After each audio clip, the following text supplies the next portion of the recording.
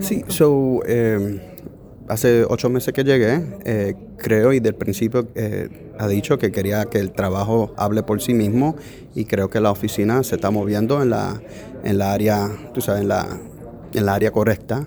El enfoque ha sido corrupción, crímenes violentos y gangas violentas. Y estamos aquí para trabajar conjunto con la Policía de Puerto Rico, municipales y todas las agencias, las otras agencias federales igual.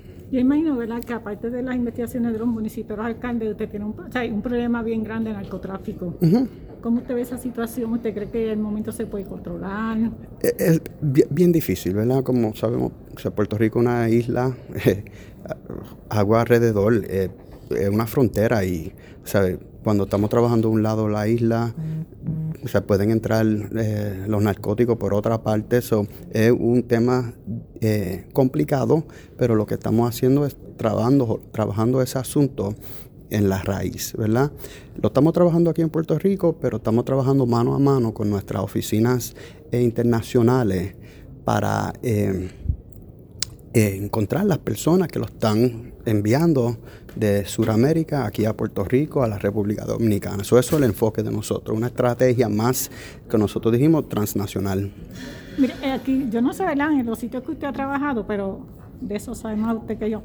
Pero siempre se dice, ¿verdad?, que cuando se desarticula un punto, uh-huh, pues como que se mueve a otro lado. ¿Cómo usted ve esa situación aquí en la isla? Existe en todos los sitios. Antes de aquí yo estuve en México por 3 años igual, ¿verdad? Tú venías, hacía un operativo, la policía en México y rapidito otra ganga, otro cartel tomaba el control de esa área. Pero necesitamos seguir haciendo el trabajo y lo que estamos trabajando es cuando hacemos estos casos también enfocados en las comunidades, yendo a la gente en los diferentes sectores y ofreciéndoles servicios diferentes.